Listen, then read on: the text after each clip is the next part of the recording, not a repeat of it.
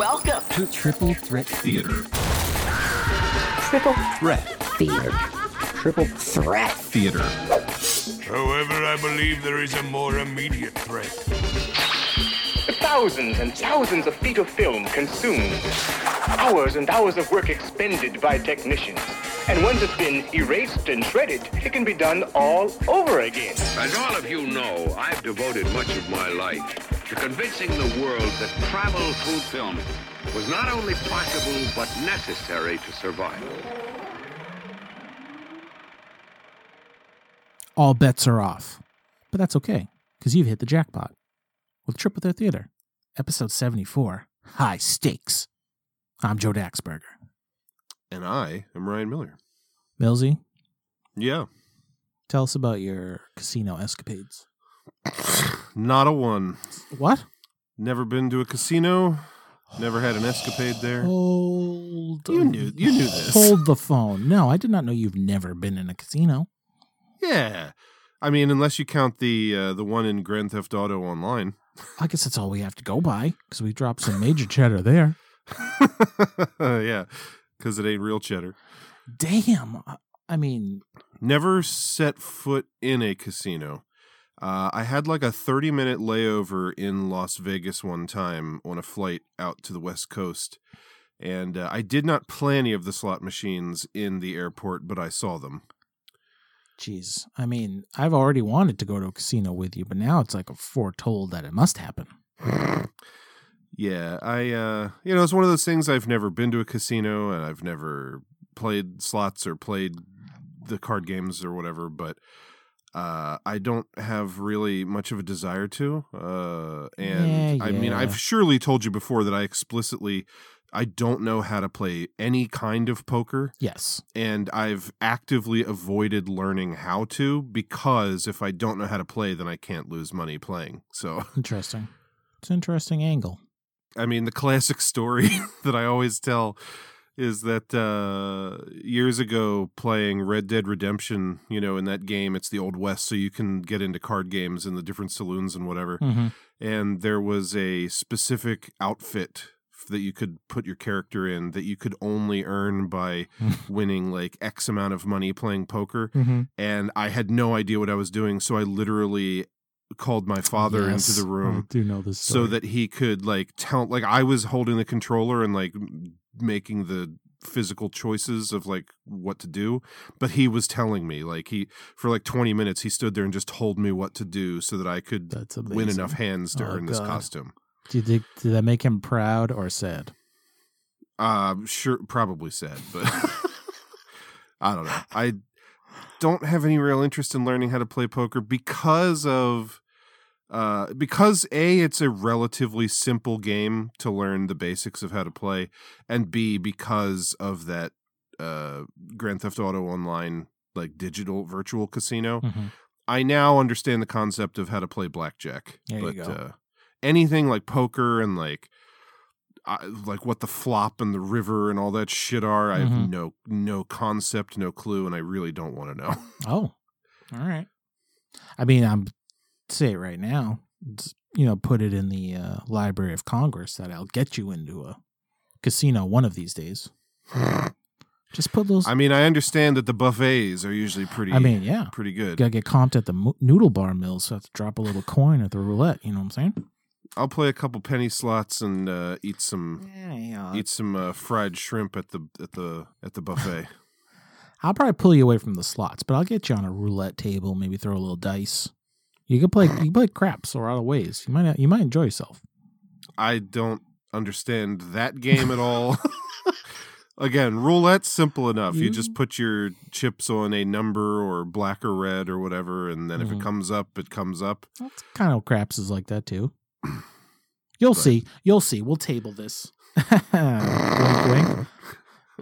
Yes, let's table it. Oh, yeah, that was an eye-opening convo. So I could have sworn you knew that. I mean, me. I'm sure I could have heard that and just never really. But I don't think I ever realized you'd never been in one. Nope, never been in a casino. Dang. Brian and I were going to go to the casino in Baltimore explicitly to go to Guy Fieri's restaurant there, but then they closed it. Shit. So I've yet to go This is there. a sign. All right. So do you have some grand escapades with casinos that I need to know about? Ooh, grand? No. I've been to Vegas 3 times. Been to random casinos up my way.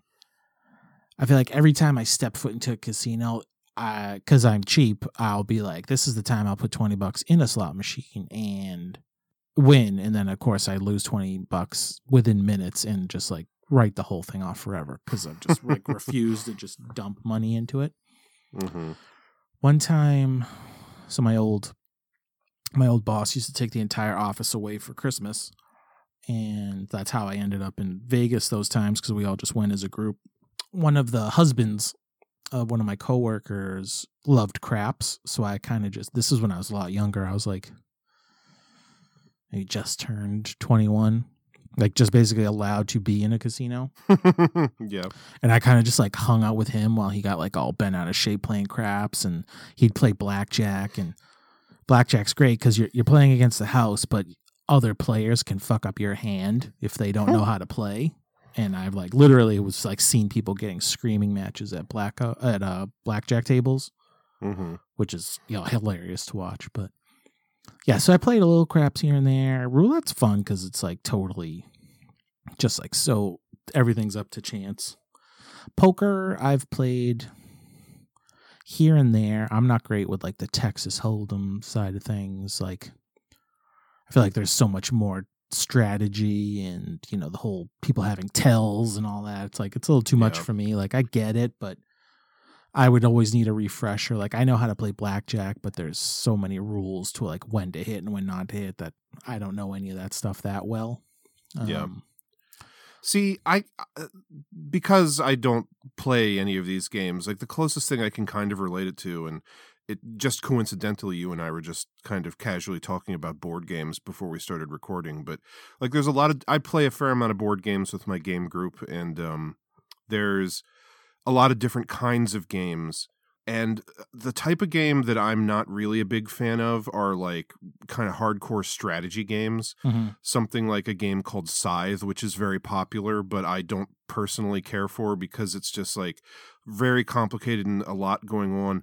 And I don't like those kind of games because it stresses me out. And it's like I'm competitive enough that I want to be able to win, but I'm not into like strategy enough to like really figure everything out. So I just kind of sit there and stew and feel nervous the whole time. Like, and so I feel like a game like poker or whatever, Texas Hold'em, like that would kind of fuck me up and like I wouldn't be able to enjoy myself.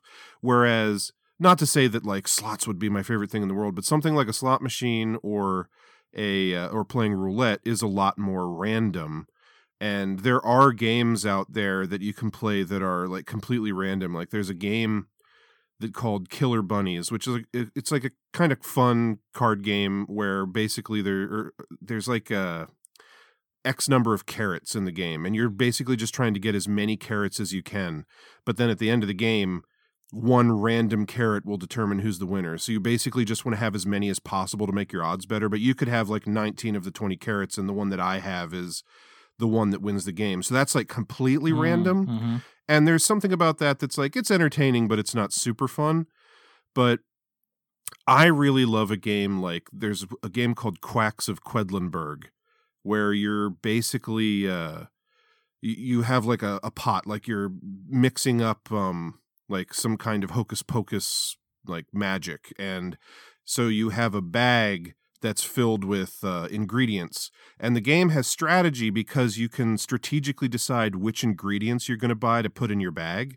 But then it also has a random element where you have to reach into the bag and pull out ingredients without knowing which ones you're pulling out. So it's like you can strategize by filling the bag with stuff you know you're going to want, but you can always still pull out that thing that fucks you just by random like nature. Those are the kind of games I feel like I like the most, where it's strategy and randomness, which is maybe why something like blackjack would appeal to me a little more, because you kind of have to know what you're doing, but it's not super complicated in the way that like Texas Hold'em or some other poker game where you have to remember all the different like combinations and hands to stuff. win. Yeah, like I mean, there's a bit of that with blackjack, but yeah, there is more randomness. Because I even think plenty of people would say, like, it doesn't even, I feel like I've heard, like, people would say, like, it doesn't even matter what cards you get in poker because you're, like, it's such, like, a game of strategy and playing against the other players, yeah. you know? And poker, isn't it? It's kind of like, you know, just because you win a hand doesn't necessarily mean a whole lot. It's like it's several hands all building towards like the big hand, like where you really, you know, push the limit because you think that you've got everyone beat or you're like bluffing well enough. Like, Right. Like every hand doesn't super matter, but it's like more about the long game. Right. Like, and you could certainly, I mean, countless stories of people getting burned where they think burned or saved in with that last card comes down. But I think so many people would say, like, it takes you a while. It would take a while to learn the table and learn how other people are playing to try to, you know, that's your strategy, is to beat the other people in the long game. Yeah, which that is the thing that like is super unappealing sounding to me. Yeah.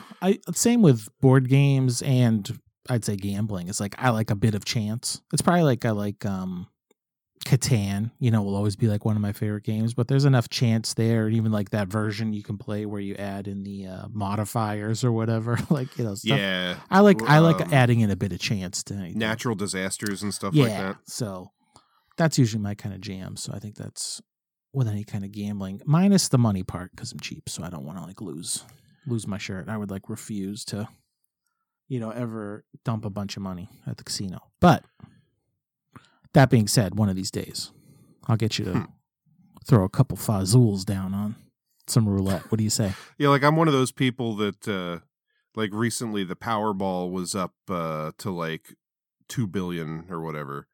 And like I played the Powerball 4 times when it was up that high just because it was so high. But, you know, there's other people who are like, you know, your odds are still the same. Like, why do you only play when it's like a big amount? And I don't have a good answer to that. It's just I'm not the kind of person who's going to throw, you know, $5 or $10 away every like 2 times a week. Like when it gets high enough and it's like, oh, this is any amount of money that I win from the lottery for the most part would be life changing for me at this point. Right.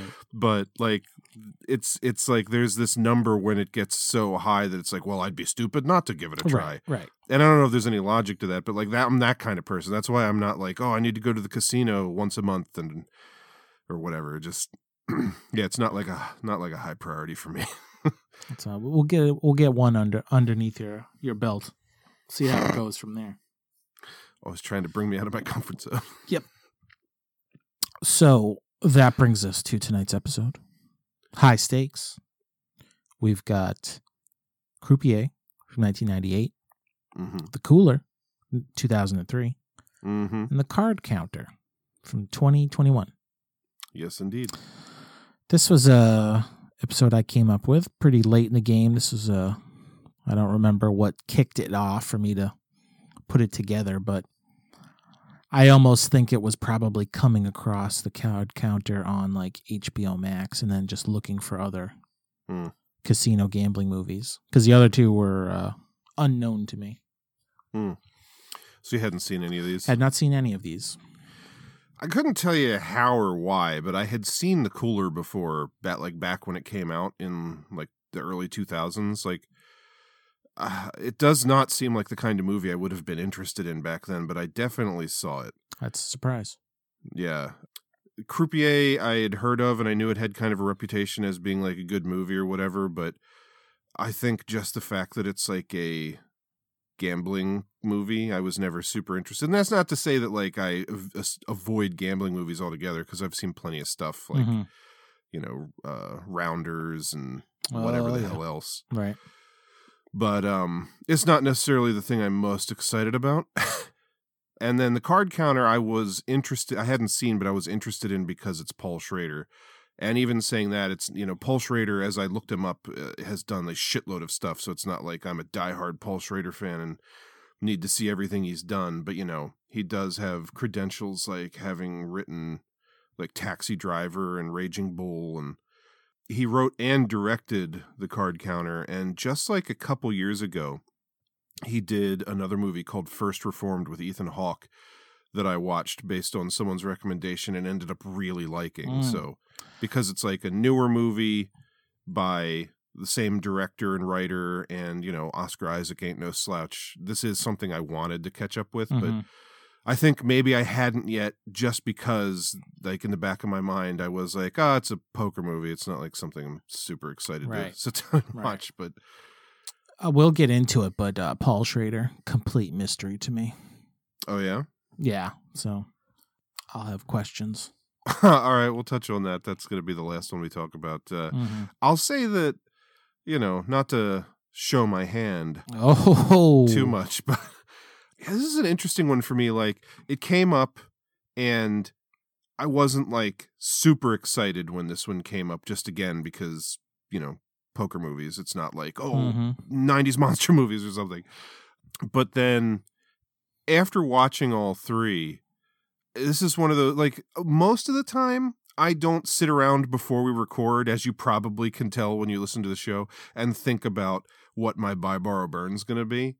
But I'll tell you that, like, I'm really relying on the ensuing hour and a half of conversation to decide, because I have no idea at this very moment what my Buy, Borrow, Burn's going to be. Interesting. Well, I feel like we have not had, like, kind of like straight drama trifecta like this in a while, at least. In a while.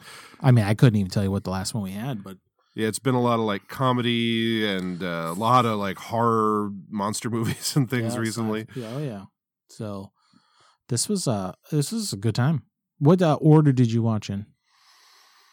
I watched The Cooler first because I had to get that from the library to watch it. I mean, I'm sure I could have rented it out there somewhere, but I was able to get it from the library for free. So went ahead and banged that one out because I had the physical disc. And then I think I watched Croupier and then Card Counter last. Oh, same here. Same exact order.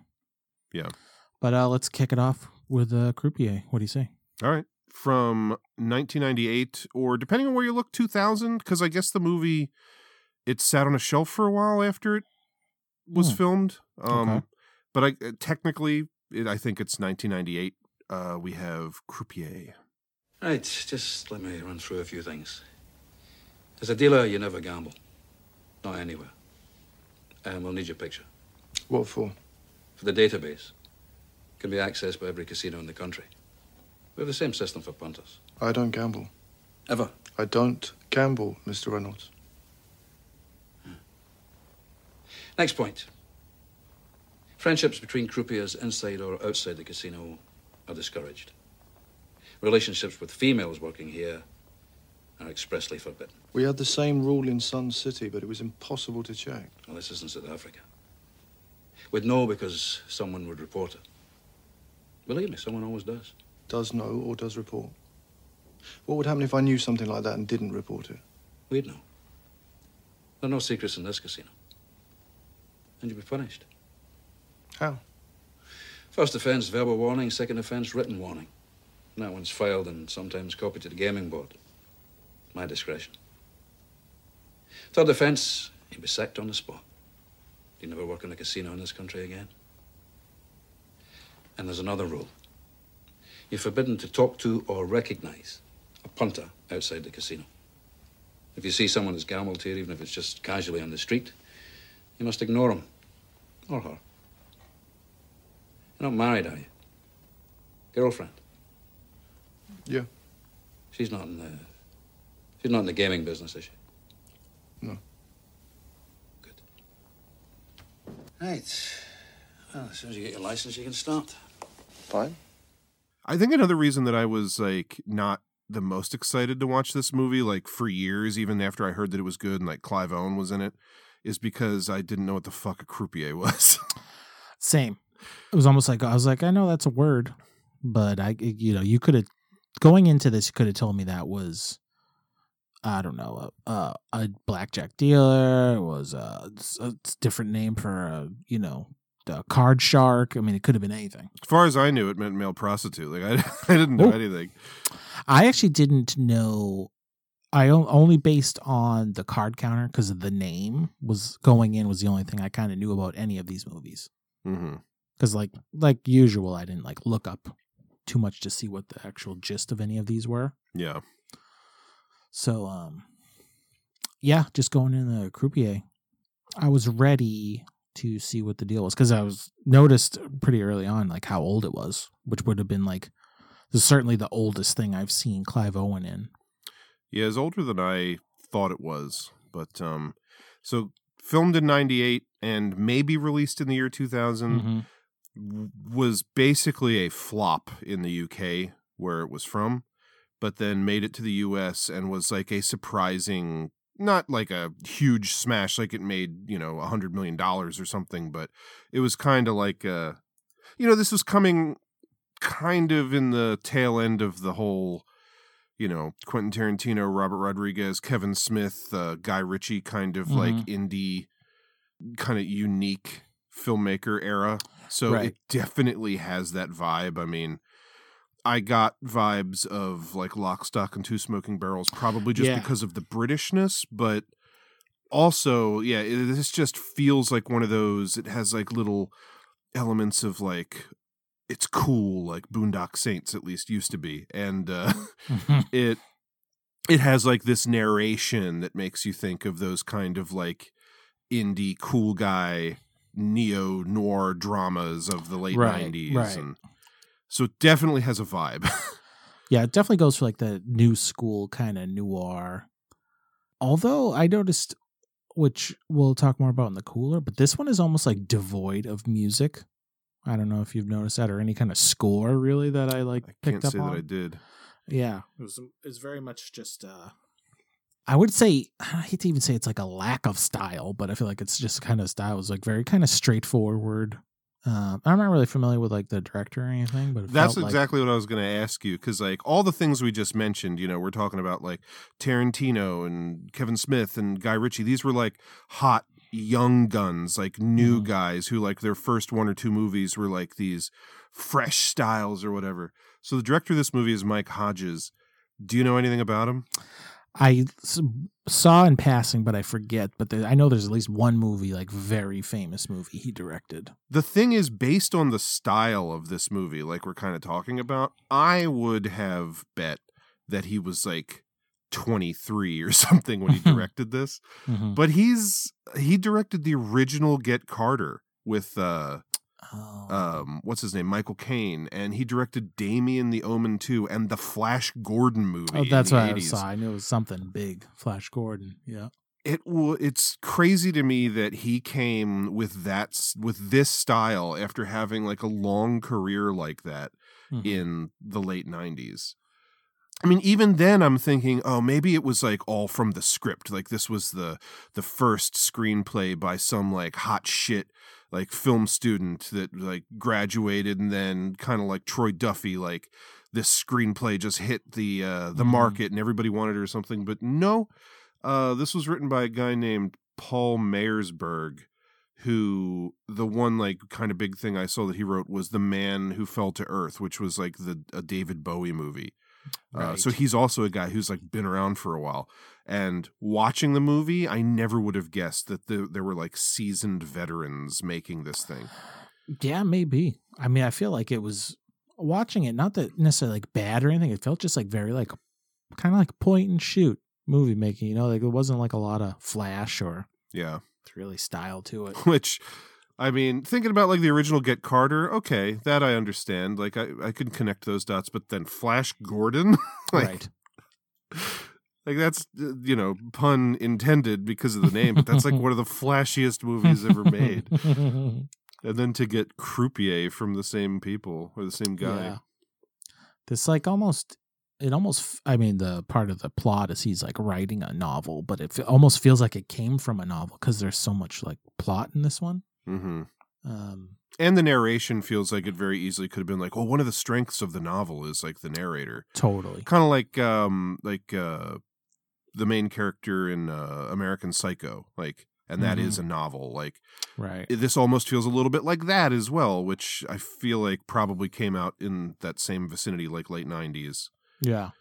Like take out the psychopathic murder, and I actually, now that I think about it, this movie feels a lot like that one stylistically to me. Mm-hmm. Yeah, which is kind of a sign of the times too, I guess.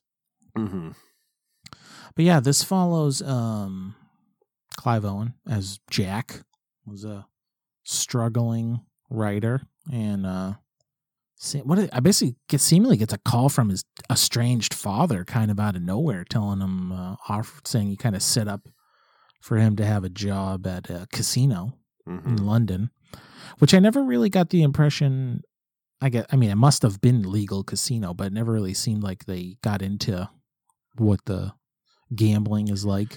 Well, it's definitely like you think of casino in the context of America, and your mind immediately goes to like fucking crazy Vegas shit. Right.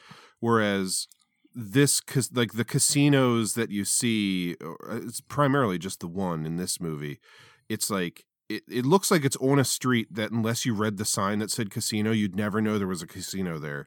And it's essentially like you go into this building, walk down some stairs, and there's one room with a bunch of gaming tables. And it's not like there's a buffet and like a water slide outside for the kids. And it's not part of like a hotel where you stay there and gamble for days. It's just like a place that you would go for the afternoon. Yeah. Like a bar, except it's a casino. Yeah, it was like a small ballroom with a bunch of tables. Yeah. So yeah, definitely a version of a casino, or like, you know, that part of the world that I never thought of or knew anything about. Yeah, same. And I just have to take the movie's word for it that that's what gambling is like in the UK, because I don't really know. Right. I'll have to ask my buddy Chris when he comes back from his trip. Oh, there you go. He's from the UK, and he's there for 3 months right now. Oh, got ourselves a correspondent. Yeah. Yeah, so different kind of world. It just, the whole thing is very British. Like, even just like the tiny ass little apartment that he lives in. Yep. The flat. Yep. It's got the smallest fridge ever. Yeah. Just the hair, like when the movie begins, he's got this like bleach blonde kind of short, sort of messy hair that just makes you think of the late 90s, early 2000s. Yeah, totally. It's just like very Mark McGrath or NSYNC or something. Yeah, very much. Baby-faced Clive Owen. Like I said, this would have certainly been the oldest thing I've seen him in. I think I would guess a lot of the American crowd would have first seen him in like Bourne Identity, although for me it was before that with the BMW The Ride. The Ride, yeah. Yeah. If you know kind of thing, 'cause The Ride was the jam. I probably still have, though God knows I don't think I have a computer anymore with a CD drive, but or a DVD drive, but like years and years ago, I think Brian burned me like a CD with all of the Ride episodes on it. So good. Yeah. But yeah, I can remember. I actually can even remember back to seeing the Bourne Identity and being kind of stoked he was in it, because I knew him from those. Yeah, I don't even know if I saw the Bourne Identity like right away when it came out. Like, I'm sure I knew who he was by the time I saw Children of Men. But yeah, this has got to be the earliest thing I've ever seen him in. Yeah. But yeah, I mean he's good. I've probably probably the only recognizable face for Definitely me. For me. Like, I think I looked up all the main cast, and I know things that they're in, but I don't like the guy who plays his dad is in the movie Life Force, the Tobe Hooper like sci-fi horror movie, which I've seen, and I have no recollection of him, you know. But yeah, so he's a croupier. He's working at the casino. It basically ends up being a bastard, you know, as not good to his lady, you know, gets wrapped up in the wrong crowd, you could say. Leads to a bit of a heist. Yeah, but I mean, in the least involved way possible. Like, you don't even really see what's happening, and he's hardly a part of it. It's like, you know, it's taking place and it's a part of the plot, but that's not what the movie's focused on. Right. Which was kind of like, as it was gearing up for that, I was like, oh yeah, give me this heist action, and it was pretty much a dud. Yeah, because I mean, it's unsuccessful. technically, I guess we could get to that at the very ending. But. I mean, the big thing about that was like, so the character of, I think you pronounce her name Yanni, who is like, you know, the way the movie leads you to believe she's in some trouble, she's in debt, and there's these guys that want to rob the casino, and they're forcing her to sort of seduce or at least become buddy-buddy with one of the croupiers there so that he'll like be their man on the inside. But then the job of the man on the inside is they're going to pay him $10,000 or 10,000 pounds up front and 10,000 pounds if the robbery is successful, to when one of the criminals who's posing as a gambler or a punter, as they call him, gives him the signal, he's going to like jump over the table and beat him up. But it's like, what did he have to be in on? They like all they were basically using him for was to cause a distraction. They didn't have to have a guy on the inside. They could have just beat the shit out of anybody. They really didn't, because the whole thing was like he needed to like catch the guy cheating, but it was like the most blatant cheat ever. That like, anyone would have got that. They could have just cheated, yeah. Right. Like you didn't really need a guy to go along with you cheating unless you were gonna like fake the cheat. Like, yeah, that bit was a little much. And if the whole idea was like, you know, by faking the cheating that some other guys will rob the place and then the cheater will be able to get away because he can be like, I wasn't part of the robbery. I just happened to get into a fight that grabbed everyone's attention at the exact same time the robbery took place. Like it's a weird plan. Yeah. It's a weird plan. It's unsuccessful. Seemingly she's still, this is where it gets a little kind of cloudy for me, where I guess we'll just get right into the ending. But I couldn't quite tell because she makes it out like she made away from this, maybe just because she set it up, even though they bungled it. She still was seemingly debt free now. Yeah, I don't know. I wasn't even sure, because basically the whole thing turns out, like you said, Clive Owen gets a random call from his father at the beginning of the movie, who you get the impression from, like, his dad lies to him over the phone and is like, oh yeah, I just started a new investment company. And then when he gets off the phone, it's like he goes and puts on a jacket and he's actually like serving drinks at a bar. So you get the feeling like his dad is like a deadbeat lying bullshitter. But his dad calls him up and is like, oh, I met a guy and like I got an in for you to become a croupier, which isn't what Clive Owen wants to do, but he knows how to do it. So it's like, I can make some money while I'm working on my novel. And then at the end of the movie, after everything comes around, you learn that this woman, Yanni, who was trying to convince Clive Owen to go along with the robbery, was actually working in cahoots with his father.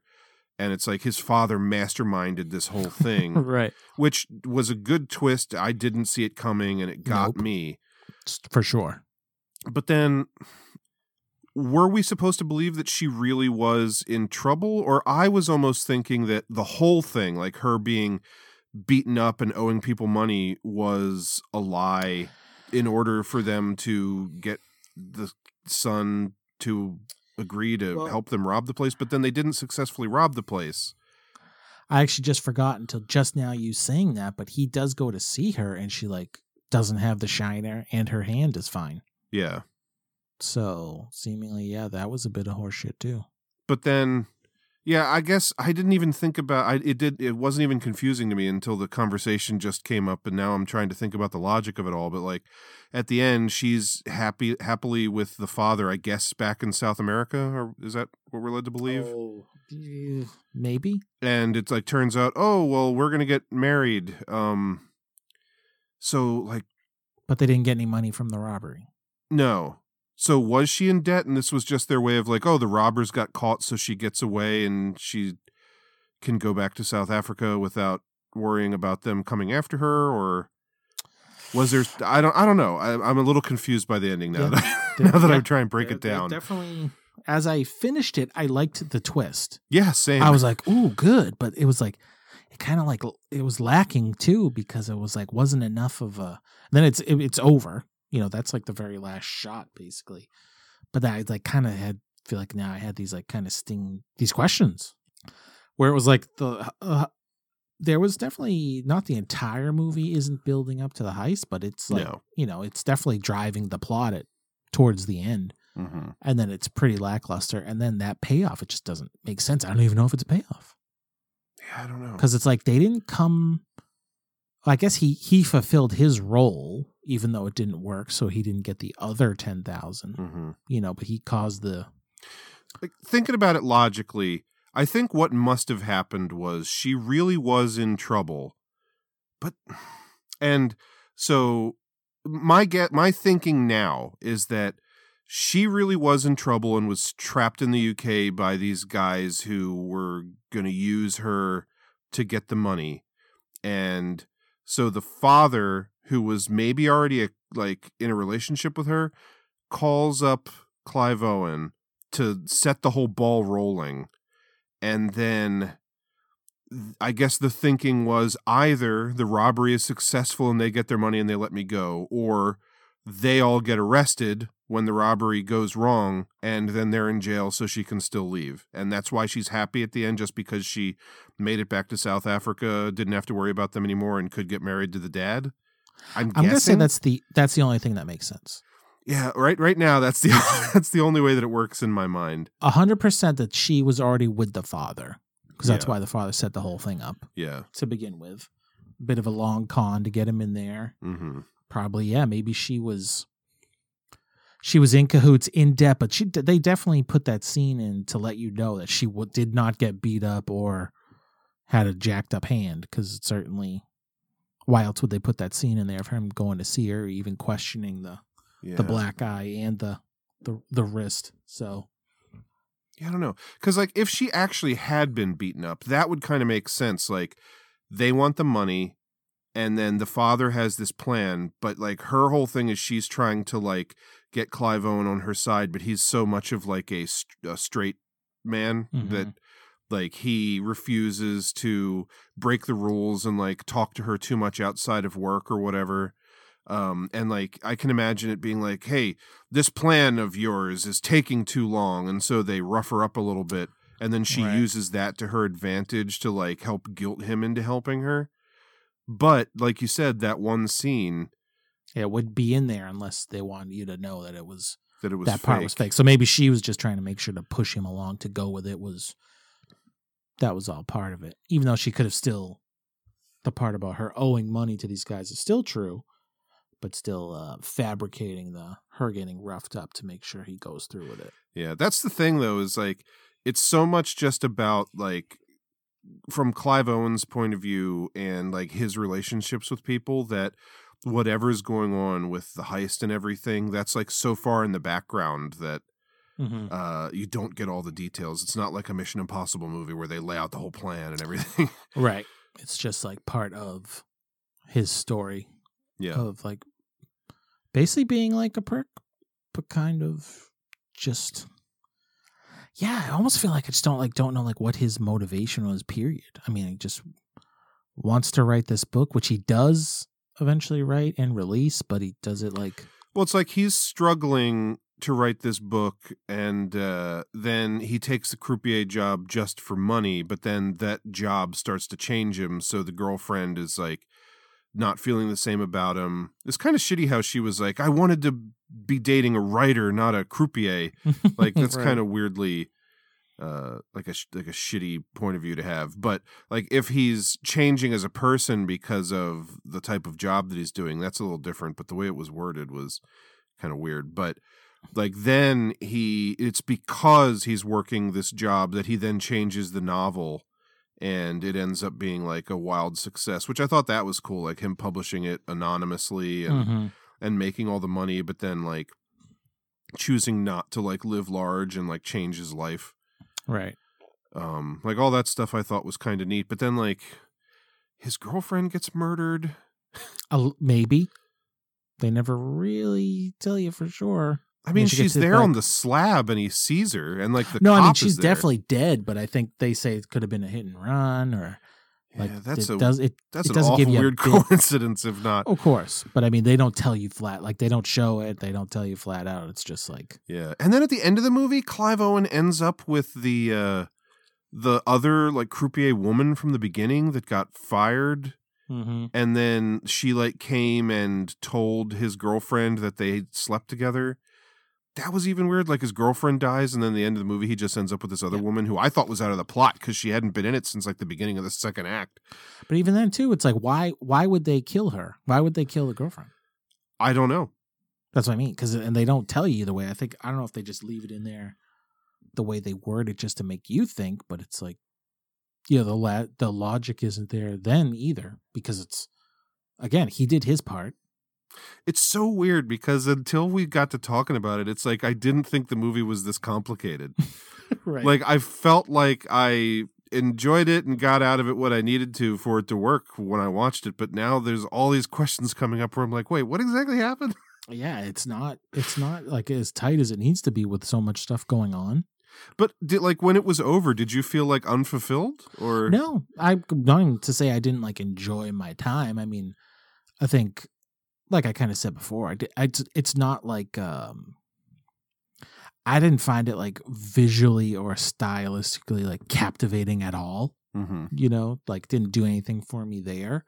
But I was like kind of like into the world and like how it was gonna play out. But honestly, I feel like kind of the same thing. Once we started talking about it, I was like, Jesus, it's like all this stuff is registering more now, where it's like it almost left too much open ended. It's so weird because when I watched it, I felt like it answered everything that needed to be answered, but now I feel like it didn't. Yeah, and then it ends so abruptly too, where it's just yeah, it's like I don't know, like I don't feel like sympathetic for him necessarily, like because you almost want to be like, well, he got his girlfriend killed, but did he?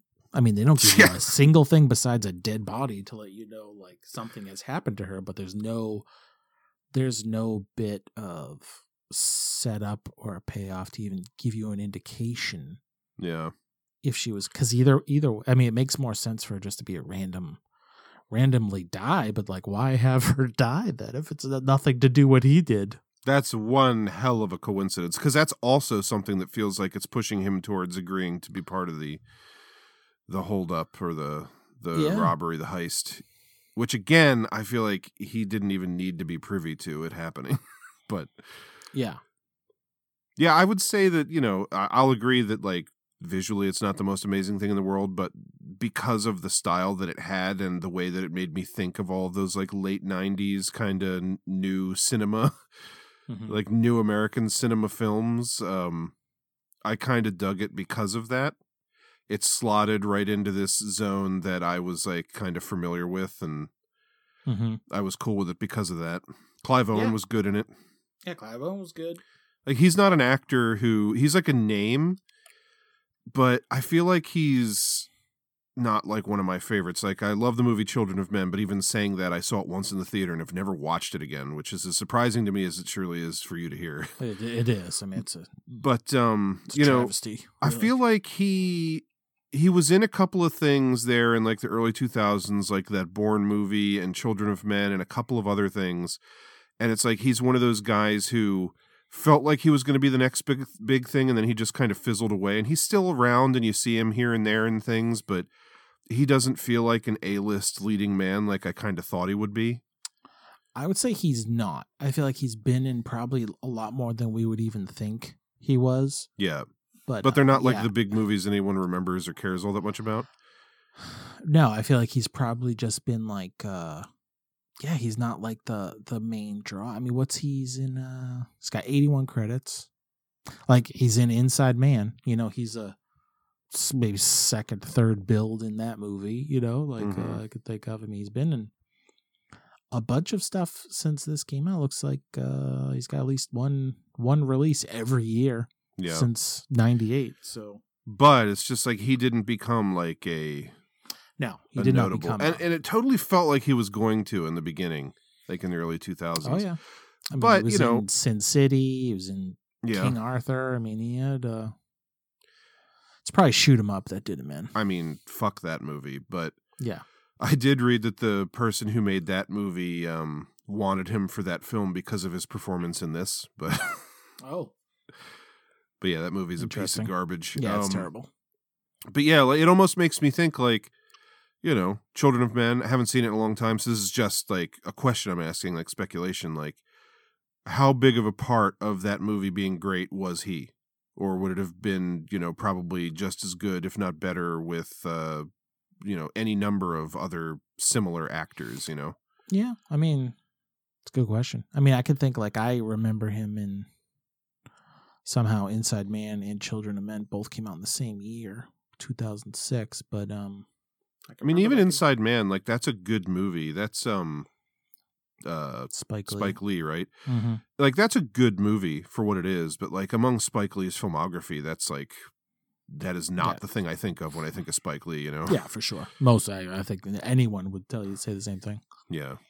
But he's good in it. I mean, I think he's a good actor, but yeah, he's not that he has to be either as a leading man. I'm just saying, like, for me, like, I don't think of Clive Owen as like, oh yeah, he's a guy I really like. Like he's just Clive Owen. He's got some movies I like I love Children of Men. So yeah, but there's a lot of stuff on here I've never seen or heard of. But I would say that, as the lead in this film where it's kind of small scale and it's like, it's not super flashy, I thought he was really good in this. Mm-hmm. Yeah, he carries the movie. I mean, he does all the heavy lifting. If I had seen this movie first, I think I would have more of this feeling of like, this guy's going places. But yeah, I don't know. I think in general, I'm not like a big Clive Owen fan. Yeah. Played a good part. Yeah. But definitely some plot holes in this one, Mills. Interesting film, to be sure. I'll say. Cost £3 million. I don't know what that translates to. And at the time had I think it was a worldwide box office of like a little over 7 million. So again, it's not like it didn't do amazing numbers, but I guess considering how poorly it did in the UK, the fact that it came to the US and ended up with 7 million was like a big windfall for that film. I would think so. But I mean, double your production cost is still double. Again, I don't know if that's double because I don't know what £3 million equates to, but well, especially back then, yeah. Because like I know in the movie they were talking about £10,000. Like when he got that, it seemed like an enormous amount of money for him, and I was like, that can't be the same amount of money as $10,000 then. No, but I don't know. Same. Anyway, next up from 2003 we have The Cooler. Mr. Cool. You got a man? He's just heading over to 14. You can win. How's the knee? I met this orthopedic surgeon at Vegas Memorial. He tells me they can rebuild a man's entire kneecap out of titanium. Now, of course, it costs a shitload of money, but seeing as this gentleman's into us for $500, I thought maybe he could. I told him. I'm not going to be here after Sunday. Where are you going to go, Bernie? Where the fuck are you gonna go that's better than here? I got you covered in this town. People know you work for me. That's currency in your pocket. That's fucking respect when you walk the floor. Where are you gonna get that anyplace else? 7 days, Shelley. I'm out for Monday. Excuse me, sweetheart. What's your name, darling? Never mind. This is who I am. Yeah, that's right. I like to know who's shopping it around in my neighborhood. So, darling, what you do is you be in my office first thing tomorrow morning if you want to continue to work here at the Shangri-La, and you and I'll go over the rules together. And I also want you to bring me a clean bill of health. All right, my dear? Okay. All right. Thank you.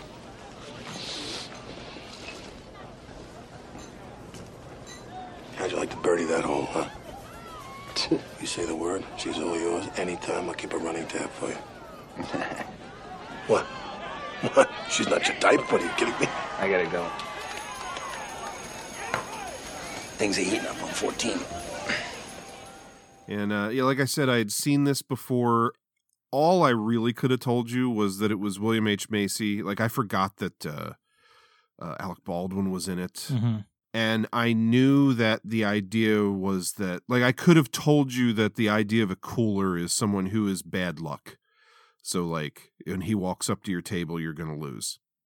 That's all I remembered. I said, I know I saw it, but I can't imagine what the circumstances were of me seeing this movie back in, like, 2003 or 4. With this, where Croupier was, to me, like, devoid a bit of style, this one is, like, dumping it on with the old, very noir score and a lot of saxophone and, mm-hmm. feeling like old Vegas. even though it was 2004, 2003. It was definitely different feeling altogether.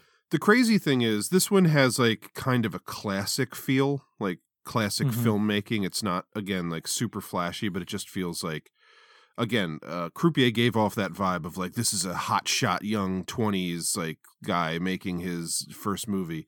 Whereas this feels like this would be the like 50-year-old veteran director or writer or whatever.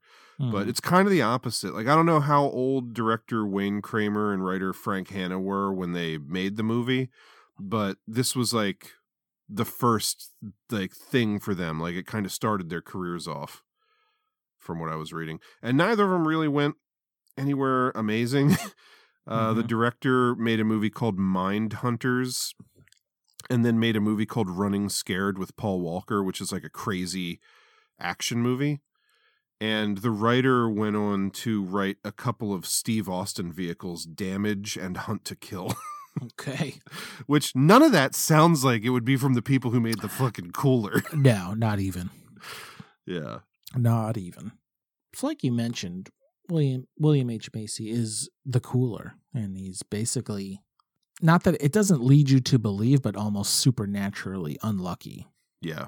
That he could. The thing I want to know is the idea of a cooler like an actual thing in gambling? Like, if you were to, without this movie's existence, like, is that a term that people would use in a casino, or was that something made up for this movie? Because it feels like something that would almost be like, oh, people who gamble are like superstitious, and like if they have that feeling about someone, they'll leave the table because they feel like that guy's a cooler or something. Like, but I don't know, actually. I didn't think to look that up, but yeah, same here. I don't know. The only thing I can like quickly think of would be like, I don't know how it works when like they bring in. You see it a lot in Croupier where they like change dealers out.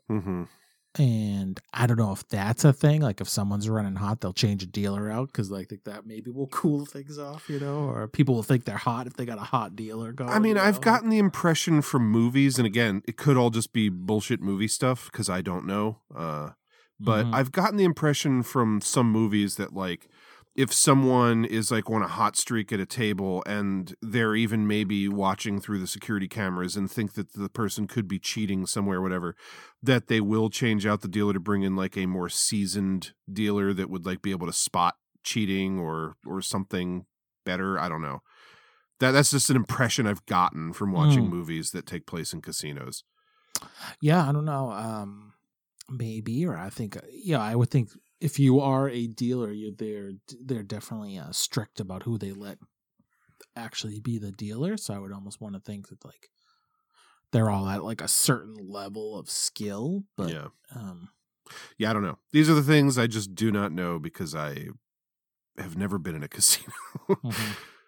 But yeah, the idea here is basically that it takes place in Las Vegas, and as we were kind of referencing earlier, most of the Las Vegas casinos are like these big, flashy. It's almost like a theme park with gambling, where there's like roller coasters and like hotels and buffets and pools and shit, and just like to keep people there. And so the idea here is that there's this casino called the Golden Shangri-La, I think is what it's called.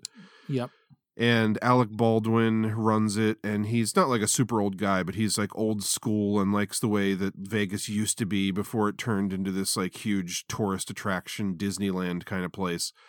And they're bringing in this kind of young gun guy played by Ron Livingston, the main character from Office Space, who is like, has all these ideas about how they can update the casino, and Alec Baldwin doesn't want to do that. And like kind of the ace up his sleeve that he feels helps him keep his casino running like competitively with the other ones, even though he doesn't have all the glitz and glamour, is that William H. Macy plays this guy who's just such bad luck that, he can send him to a table if someone's doing well and they'll immediately lose. And he's kind of an indentured servant. Like, he owes Alec Baldwin a bunch of money. And so he's basically been forced to work there for like 6 years, just cooling tables And he's like 1 week away from paying Alec Baldwin back through, his service. And he's like, as soon as I'm done, I'm out of here. And coincidentally, right then, this like attractive, but not like, gorgeous supermodel waitress starts to show an interest in him. And they begin a relationship. And what you eventually find out is that Alec Baldwin was paying her to kind of be a reason to keep William H. Macy around. Like if he likes this girl, maybe he won't leave Vegas and he'll stay in his job. But then she actually does fall in love with him. And it's, the weird supernatural thing is like, William H. Macy's just a sad sack piece of shit. And so he's always bad luck. But then as soon as he like has a relationship with this woman and he's actually happy, all of a sudden he's good luck. And so it's like his powers have turned the other way. Yeah, that's pretty much it. And I can still say I enjoyed this, but I almost find that bit of it so absurd that it's like I don't know to say if it ruins it for me or not, because I like Alec Baldwin in this, and I can see like someone that being like a crazy old school, like pretty much tied to the mob, but that's starting to change in Vegas, but he still is, his casino still is, and like holding on to these old ways and this idea that there could be something like a cooler, like someone that would ruin anyone's luck by their presence. Mm-hmm. And I think like that's enough to think like to me, it's almost like a better story of just like Alec Baldwin maybe just being like so like superstitious, almost delusional and superstitious to like old Vegas that he doesn't even know for sure if it works or not, but just in his head to keep someone that he's designated a cooler around is what keeps it going so well. But when the movie plays it like literally that it works 100% of the time. Yeah. And then also switches gears because he's in love, but they don't play it like the movie doesn't play it like whimsical or anything. It's just like, it's like flipping a switch. It's a pretty dark and like morose movie, but with this weird like I'm so in love with my lady luck that now I'm giving out positive vibes and people win around me, and everyone's winning and everyone's noticed. Like Ron Livingston notices it, Alec Baldwin notices it immediately. Like people are starting to get threatened and beat up, and I was just like, it was too like that bit of it was too on the nose for me. It was like too kind of, I guess maybe it did ruin it for me, Millsy. It's a little whimsical. Like, I have to agree with you. I think that the better way to go would have been to pretty much keep the movie exactly the same, except the whole like when he's in love, he's good luck thing. Like leave it questionable. Like, is he actually effective or isn't he? Mm-hmm. And, he maybe believes it's true that he's bad luck for people because he's had such shitty luck in his life or whatever. And he's so downtrodden. Right. And, you can still have that element of he's about to pay back his debts, so he wants to leave. And Alec Baldwin has this girl show interest to keep him around without having the element of when she's with him, he's, good luck. Yeah. It could just be like now she's actually in love with him and she admits that she was being paid and so they want to leave, and Alec Baldwin's now pissed that his plan blew up in his face. Like, right. Like that's enough. Yeah. It could have worked without that weird mystical fantasy element. Yeah. For sure. I mean, the thing, like, it really, it doesn't even really affect the movie all that much until the very end when it's like, he finally stands up to Alec Baldwin, and he's found himself in another $150,000 worth of debt, which makes it feel like, well, he's going to be an indentured servant again. But then he like goes to one of the tables because he's in love. He's like, now I have good luck, and just like wins $150,000 worth of money from Alec Baldwin's own casino so he could pay him back. Like that's the kind of fantasy feel good ending that they'd have to find another way to wrap the movie up, but I think they probably could have. Yeah. Or even just not even like just him walking out and not even telling you like what happened. Like, did he win? Did he lose? Did Alec Baldwin just let him go regardless? Like, mm-hmm. But then it turns into, the other head guy of the casino, he gets, yeah, he's like pops up in the back of Alec Baldwin's car and shoots him. like fucking Shoots him, and Goodfellas. and then there's the cops come to kill William H. Macy and his girl. Yeah. Or that cop, but again, that's like who sent him. And again, he had like good luck because a drunk driver just happened to hit the cop as he was about Right. to execute them. Like that definitely, if the climax in the casino wasn't too much, that definitely takes it too far for me. Yeah, for sure. It just kind of it blew it because it was just like, Yeah. and again, the vibe of the movie does not match any of that kind of whimsical idea of. Like, this could have been a romantic comedy with the way he plays up the sad sack to Lucky Bastard vibe, but the movie isn't that at all. Yeah. It's just, it's weird how it is like really dark and somber. Like the whole, Paul Sorvino plays like this aging crooner who's addicted to heroin and ends up dying in the movie. And you find out that Alec Baldwin Basically facilitated it. Essentially forced him to OD so that he could like go out, like, I guess, on top without fading into obscurity, which he views as like a noble thing that a friend would do when actually he just killed this guy. Right. And I like all that stuff, all the like questionable morality of Alec Baldwin and like his point of view and where it differs with everybody else. I dig all of that stuff. It gets dark with like, you know, some of the relationship stuff with Maria Bello and like when Alec Baldwin comes and smashes her face in the glass. And like the movie even has, for a film with such a weirdly whimsical ending, it even has like a lot of nudity, including like William H. Macy's nutsack, which like feels completely unnecessary. Yeah. Like, why did the camera have to pan down to show her like cupping his dick?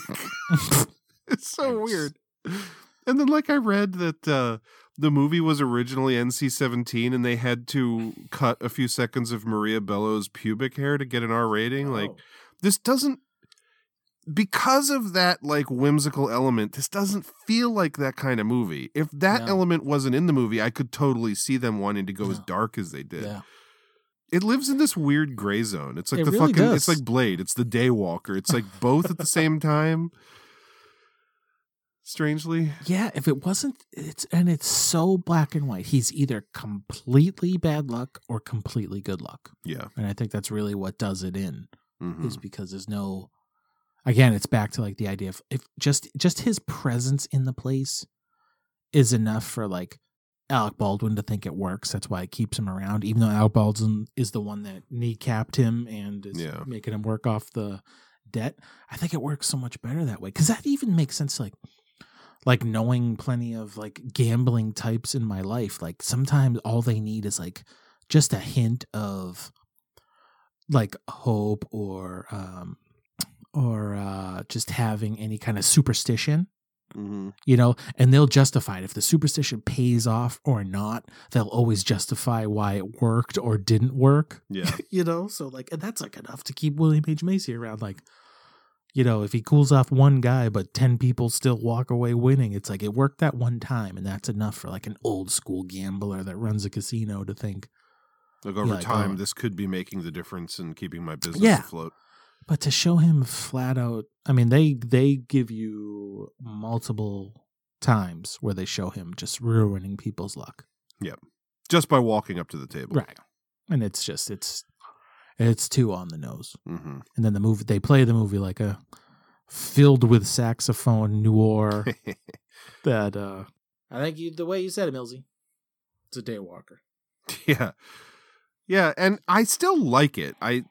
Sure. No, I don't think there's a bad movie's been watched tonight. Yeah, I would say that, like, you know, that element that we're talking about, while it is present, I would say it's like maybe 8% of the movie that like feels like it's just done wrong. So it's still like 92% of like a perfectly watchable movie with like an interesting story and some good performances.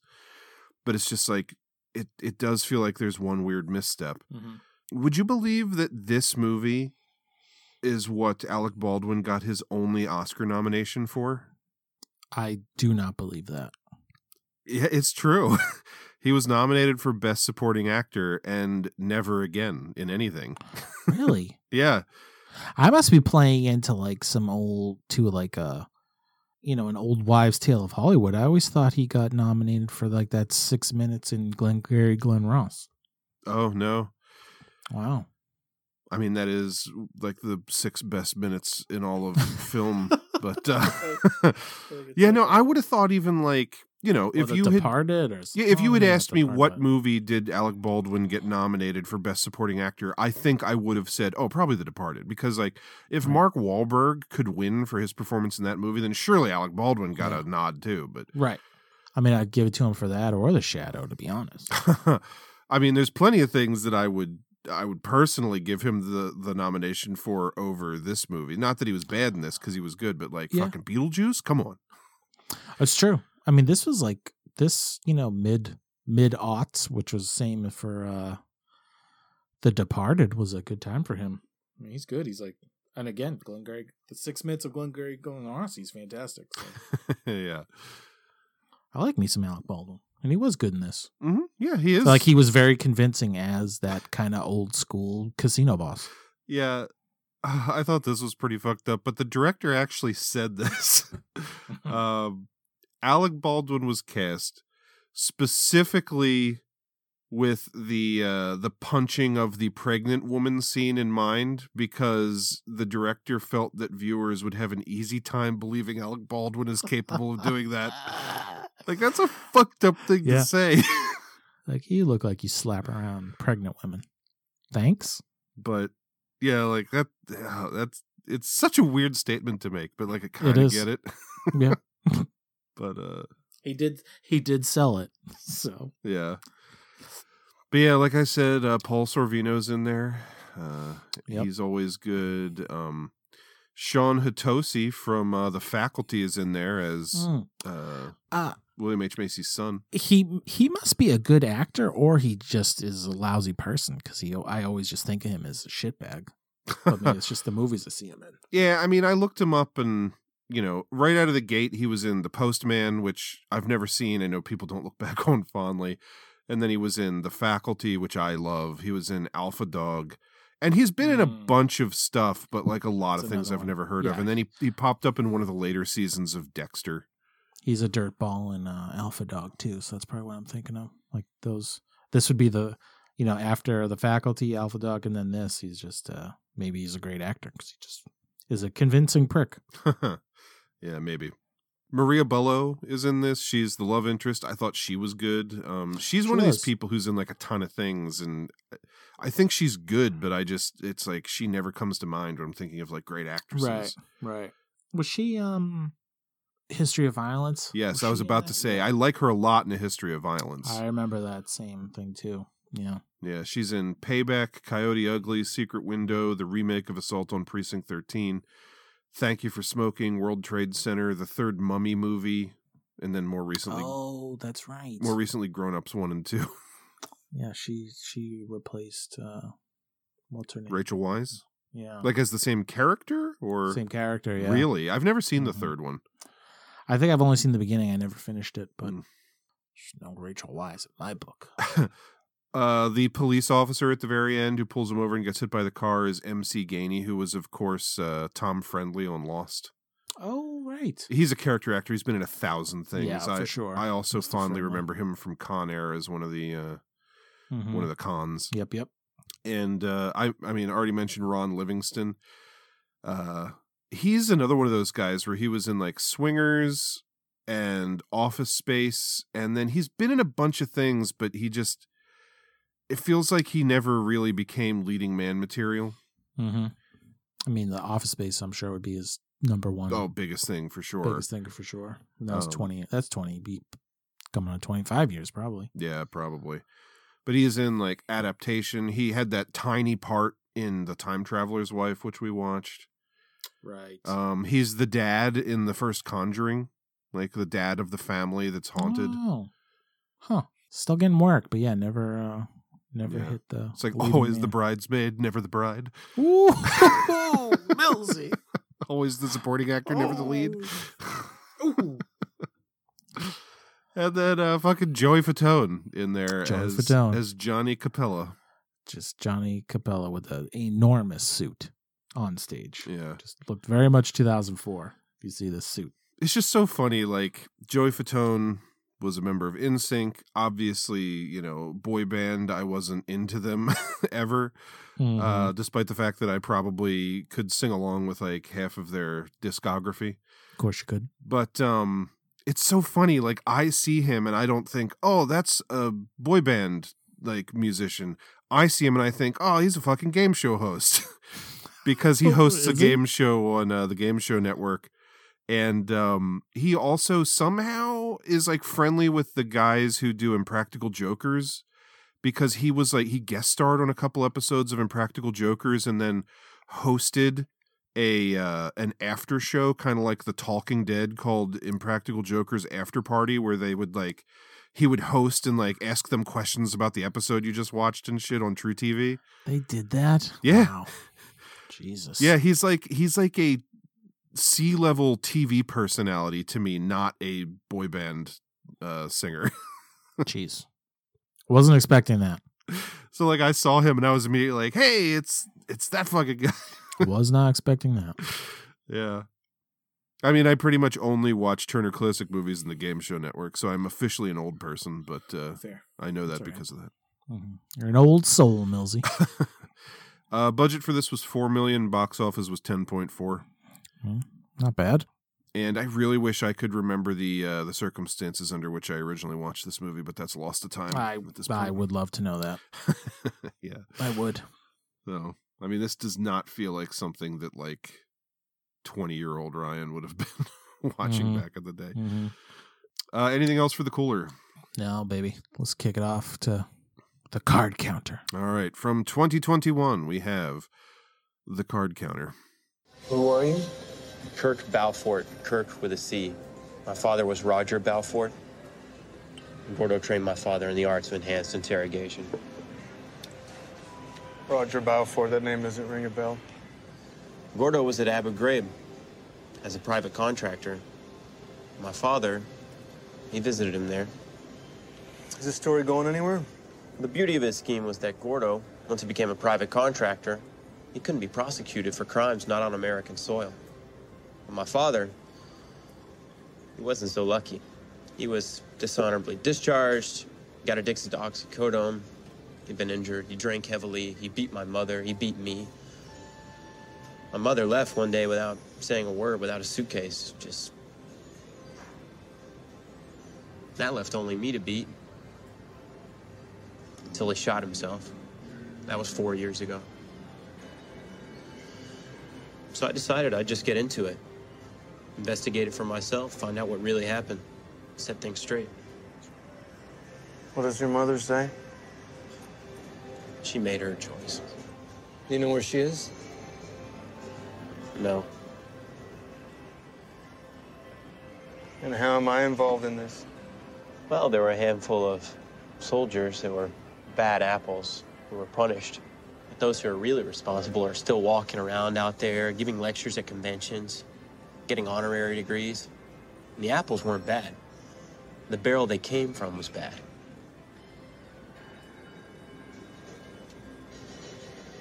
You know, when I recognized you at John Gordo's seminar, I recognized you instantly. I thought to myself,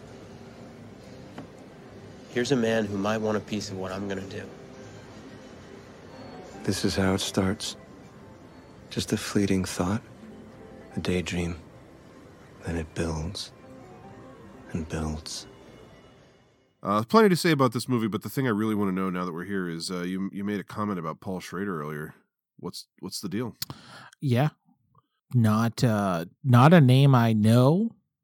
And then after watching the movie, I was like, just like kind of looking around and just to be, he's directed a bunch of stuff, but like, written a ton of stuff.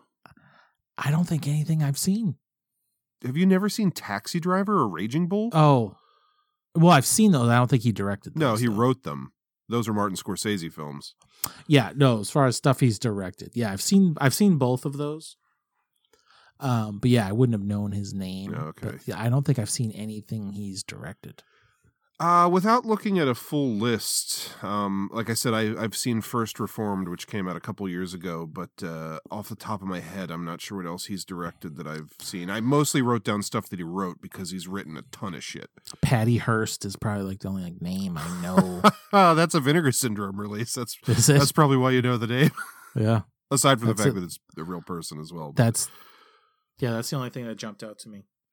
But he seemingly has like a lot of clout. Like people were like talk highly of him. Well, I mean, once you write Taxi Driver and Raging Bull, I mean, I feel like you're grandfathered in at that point. But yeah, so he's written Taxi Driver, Rolling Thunder, the revenge movie with the guy with a hook for a hand, a favorite of Quentin Tarantino. Hardcore, which I own. I haven't watched yet. It's a movie that I really do want to see. I have for a long time. It's George C. Scott. And it's kind of, you ever seen the movie 8mm with Nick Cage? Where it's like he's a private detective hired to find someone's daughter who has shown up in like potentially a snuff film, basically. Hardcore is kind of like that, but with George C. Scott, where it's like his daughter has like been whisked away into that world of porn, and then he's like, you know, a normal family man who goes into like the slums of the porn industry to try and get his daughter back. He wrote and directed that one. Wrote and directed American Gigolo, which is another movie I've long wanted to see with, I think, Richard Gere. Wrote Raging Bull, The Mosquito Coast with Harrison Ford. Last Temptation of Christ, another Scorsese movie. City Hall, which we watched sometime back for this show. Sure did. Bringing Out the Dead, another Scorsese movie. So he's done a lot of stuff. And that's only like a small part of his filmography, writing and directing. Yeah. So it was like a lot of unknowns for me, but... Yeah, most of those I couldn't have told you until I looked him up, but like Taxi Driver is the thing that like his name will always bring to mind for me. But yeah, that brings us to the card counter. What'd you think? It was, so I didn't really know what to expect aside from, you know, the title is The Card Counter, so you assume it's going to be a poker movie. And I mean, it is, but it's not really a poker movie. It is, but it isn't. Like it has another focus. It's kind of like how a pivotal part of Croupier is a heist, but it's not a heist movie. Yes. This is, it's got a lot going on, but it's like it is a poker movie, but it's not. I knew it was going to be about cards. I'll tell you what I didn't think ever that it would be about Millsy. Abu Ghraib. Abu Ghraib and torture. Yeah. Yeah, so I really didn't know a lot about this going in. It was just like, oh, it's the new Paul Schrader movie with Oscar Isaac, so I want to check it out. But yeah, I'll try and long story short this. Do it. Oscar Isaac, when the movie opens, you learn that he was in prison for 10 years. While he was in prison, he learned to count cards and like shuffle like a pro and everything. So he gets out of prison and he basically just goes around and plays poker to earn money. Counts cards. He doesn't go like super big so that he doesn't get like caught and get his fucking fingers broken, but like just enough to kind of survive. And he just moves around. He doesn't have a home residence. While he's out and about at a casino, he comes across a character played by Ty Sheridan, who was like the young Cyclops in the latter couple of Fox X-Men movies, and Ready Player One. And that kid, that he is the son of a guy who killed himself because of like the tragic shit that he went through in the military during the Iraq War, which all ties back to like the torture in Abu Ghraib. And basically, I guess that some of this is like based on true stuff, but like the head guys that were in charge of like all the torture got off scot-free, and all of the guys who were just like doing what they were told were the ones who ended up in prison. Turns out Oscar Isaac is one of them. Yeah. The picture taking, I think, was the actual real part of it. Yeah. Like they were taking like goofy pictures of them torturing people, and that's what got out. Yeah, so that was like the evidence that got them put away. Meanwhile, the higher-ups, like a guy in the movie played by Willem Dafoe, got away and kind of like, you know, didn't exactly change his identity, but like now he's, you know, working for these defense contractors and things. And Ty Sheridan wants to get revenge on Willem Dafoe for being like the real asshole who got away and then basically caused his father to kill himself. Yeah. And when he comes across Oscar Isaac, he recognizes him from some of the photos from Abu Ghraib and like, hey, would you want to help me get revenge on this guy who's a shitbag? And then it turns into a road movie for a while where it's like Oscar Isaac is trying to like fix Ty Sheridan and like show him that you don't need to get revenge. It's like you're just going to make your life worse.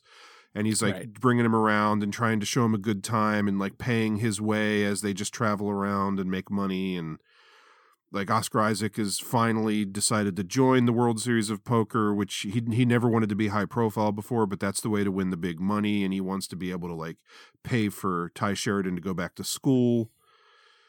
Mm-hmm. And yeah, it turns into just like kind of a weird casual road movie, which I admittedly really loved. I liked the whole vibe of this movie. It was not what I was expecting, but again, with that said, I didn't really know what the movie was. Right. It's not like your conventional, like from A to B, card movie at all. It's so funny because you think about, like, you hear high stakes and we're going to be talking about poker movies or whatever, or casino movies. And I imagine stuff like Rounders where you're following like the players and the whole thing is about like, I'm trying to get to this big tournament or whatever. And none of these movies are really like that. No. Like one is about a dealer who is like trying to write a novel. Another one is about this guy who magically makes people like lose. And it's about more like the behind the scenes of casinos. This one weirdly is the closest to that because it is about a guy who plays cards and he is in like a big tournament trying to win money, but like that's not the focus of the movie, really. Yeah, it's not like the real payoff of the movie is barely connected to poker. I mean, this one is the only one that really gets into like the mechanics of the game too, like for the people who try and like probably follow along a bit to like me understand what he's doing. Yep. Which I kind of like always like that stuff. And I liked it in this. I mean, yeah, I found this thing pretty like compelling throughout, even if most of the runtime I was just like, what is going to happen? Yeah. Like what, like why is he covering everything in bed sheets? Yeah. I even read a thing about that where, Paul Schrader said that when he was making one of the movies earlier in his career, it might have been like American Gigolo or something. He was working on a movie earlier in his career that he didn't write, and the writer of the movie would do that, like would actually cover shit in like his hotel room. I don't know if it was exactly like in this movie, but he said that it was because like he wasn't from America and he like hated the kind of drab fake homeliness of hotel rooms, so he would like cover that shit up for some reason, and Paul Schrader decided to use that as a character trait in this movie without even explaining it. So there's no explanation for it in the film. It's just a character trait of Oscar Isaac, which I thought was weird but interesting, but weird. I probably same. I think I end up liking the movie so much that I kind of was just like, it's just a thing he does, maybe because he was in prison or because of what his trauma he went through as a, Abu Ghraib torturer.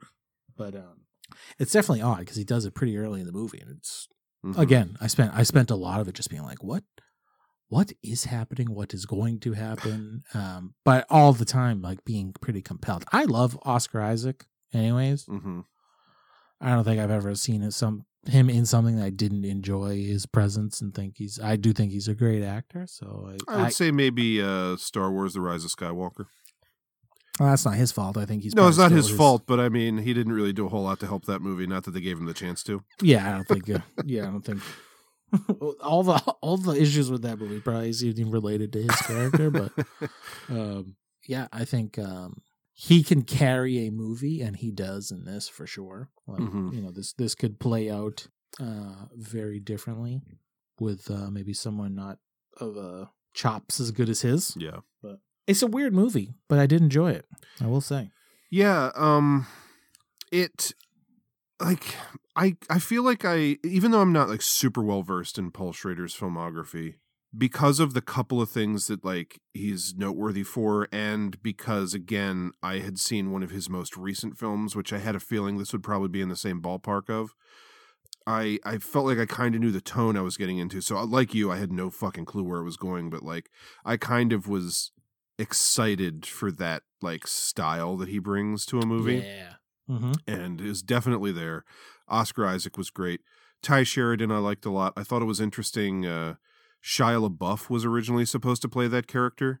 Oh. And I think Shia probably would have been even better in that role. Yeah. But he had to leave because of scheduling conflicts or something. I mean, Shia is the kind of person who, you know, that he would just like, he would come with the dramatic performance. And Ty Sheridan was good, but right. I can imagine Shia in that role and being really good. But either way.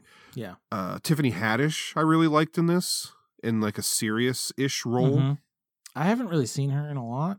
Yeah. So I didn't have much to go on. I know she's mostly known for comedy, but yeah, I'll be honest. At first, maybe the first like couple scenes, it wasn't like really fitting for me. It felt like off for whatever reason. But by the end, I was like enjoying them as characters together. Yes, You know? I loved that vibe of like they were almost a little weird 3-piece family. Yeah. Where like they weren't always together, but they were always excited to see each other again and wondering about where each other was and worrying about the kid. And they somehow had like their own like little in jokes and stuff. Yeah, it kind of fit. I think it did a good job of like being almost. They talk about too at one point, like kind of like this life of just like bouncing around from like poker tournament to poker tournament is just like pretty mundane, and it's not flashy for potentially being in like places that are built around being flashy. Yeah. And I think it does a good job of showing that. And then, yeah, I mean, I was gonna say, but then they interject like like you said, their little family unit like brings so much life to it that I really liked. Yeah, man. Something else about all three of these movies that's kind of similar is while The Cooler does take place in Vegas, as we talked about, it takes place in a casino that the guy running it is specifically trying to keep it like in this old school, not super big and crazy flashy vibe. And, you know, this whole thing with the World Series of Poker is that it takes place in all these different casinos around the country. And so, you know, Oscar Isaac is bouncing around from casino to casino. They don't spend a ton of time outside of the actual games themselves. And I don't think there's any scenes that are actually in Vegas in the movie. And so all three films, you kind of get a look at your not the common American idea of a casino. Because again, I think everybody here immediately thinks of like, oh, Caesar's Palace. But this is like these like smaller casinos and kind of like out of the way places in this movie. And then obviously like the different UK kind of casino we talked about in Croupier. Mm-hmm. That's another kind of interesting connection where it's like, you know, going into this, I thought, oh, it's all poker movies. But then the real connections between these movies are like not really the thing that I thought they were going to be. Yeah, because like even in this movie where it's like towards the end, like the climactic poker action at the World Series of Poker, but it's like in a function hall with like normal like convention chairs, like nothing flashy. You know, it's like no big deal. Mm-hmm. It's not like the televised like fancy like ESPN show or any of that type of shit. Yeah. So, yeah, that's a good point. But yeah, I know Taxi Driver is very old at this point, but I feel like there's definite comparisons you could make between that movie and that lead, as well as this lead in this movie. And again, going back to it for like the 12th time, Ethan Hawke's character in First Reformed, which is a movie about like religion and a priest kind of questioning his faith. And it's just, yeah, that Paul Schrader vibe with a kind of movie that he obviously, because he wrote all three of those, is like, has like a passion or like a personal investment in those kind of movies about fucked up people. Mm-hmm. I really dig them. And same goes for this. Yeah. This was like, I don't know, I feel like at the time, maybe even just being Oscar Isaac, or it was like direct to HBO Max, I feel like there was some kind of like, you know, mild push for this out there, but I never like, kind of just one of those ones I figured I'd get around to watching. Same. But kind of feels like a diamond in the rough for like movies in the last couple of years, you know? Yeah. I kind of wish I had gotten around to it last year when it came out. Did it play in theaters or was it only on HBO? I think it did have a small release. Yeah, I couldn't find a budget for it, and this sounds like such a generic round number, but I read that it had a box office of $5 million. I wasn't sure if that was maybe overseas or... I think I read that too. I think it wasn't... It got like a small release, but was like showed up on HBO Max like pretty quickly. Mm-hmm. Yeah, I mean, I'm glad this theme came up when it did, so that I'm at least catching up with it like within a year of its release. So it's not like, oh man, why did 8 years go by and I didn't watch that movie? But yeah, I kind of wish I had caught up with it last year when it came out. Yeah, but no, good cast, compelling story, and it looks good. Yeah, so I mean, really, the cast: Oscar Isaac, Ty Sheridan, Tiffany Haddish, Willem Dafoe, who's honestly not even in it that much. 2 scenes. Like that scene 3, where they maybe? first see him at that like speech he's giving, and then one of the weird like crazy fisheye flashback scenes in Abu Ghraib. Yep. And then the very end. That's like all he's in it. Like we're talking 4 minutes. A day's worth of work. Yeah. But, you know, he's one of the biggest parts of the movie because outside of that, like how many real speaking roles are there aside from like, oh, this person is a waiter, so they ask like what they want to drink or something? Yeah. Like that one guy with the cowboy hat that like introduces Tiffany Haddish. And yeah, he's there for one scene. Like a couple lines, yeah, like you said. There's like the dude who really doesn't even have any like dialogue per se, but the other poker player who wears the American flag. Right. USA. Yeah, USA. I'll say for someone who's been in plenty of casinos, to my friend who's never been in a single one, this is like pretty indicative of like how casinos can feel. Yeah. Where it's not like all Hollywood flash, glitz, and glamour. It is like kind of like, yeah, I've been in different ones where it's like, yeah, it's an empty bar. You know, like there's a couple tables. There's maybe one table game where people are getting crazy at, but the rest again, of it's just... maybe everything that I've said in this episode about like what everyone thinks casinos are like is wrong because I've never actually been to one, and all I know is what I've seen in movies. And of course, most movies are just like, there's a person at every fucking slot machine and there's people everywhere because we need crowds of people for when fucking, you know, Matt Damon and Brad Pitt or George Clooney try and rob the place. Right. But yeah, no, there's a lot. Because I wouldn't like refuse to like dump money into a slot machine, but I've done like playing like sitting around in casinos and like you kind of just watch it and you'll just see rows and rows of old people just emotionless, just yanking that handle endlessly, and it's like that. So this is a pretty good representation. Yeah. So, but yeah, anything else to say about the card counter? I mean, there's probably a lot more to say. But yeah, no, I think we've covered it. Yeah. Let's talk some posties. All right. One thing I was not sure about going in was our posters for poker movies going to be particularly interesting. Croupier, I would say not particularly interesting. Now it stinks. It feels like 1998. It totally does. Like for some reason, I guess. Well, no, it's not even. I was gonna say, it's got his reflection in the background. I was like, nope, that's not his reflection. It's just a weird Photoshop choice. Yep. So, I mean, I guess if you knew what a croupier was, maybe you could put 2 and 2 together by the way he's dressed and that there's a roulette table in front of him. Yeah. I mean, it's so kind of blurry and out of focus at the bottom there that I'm not even sure. I could probably look at this for a good solid minute and not realize that's for sure roulette table. Like I could almost at a glance, like if I looked at this poster for a minute and then turned away and you were like, all right, what's at the bottom of the poster? I would have maybe said like an out of focus city skyline. Right. Right. I mean, yeah, this feels like something you'd put like a well-known leading man on. So maybe he was. I mean, not at that point, but well, I don't know if he was more movies overseas or something. Maybe. One thing about this that we can't say about most of the posters we discuss: no tagline. Which is kind of refreshing, but it does have a bunch of quotes on it. Yeah. Like review quotes. A diamond-hard masterpiece. A work of compelling, oh boy, aplomb? Ooh. I'm not sure I know what that word means. Mike Hodges' finest film. Sexy, funny, tense, cool, and enthralling. Those are the worst kind of pull quotes when it's just a list of words. Yeah.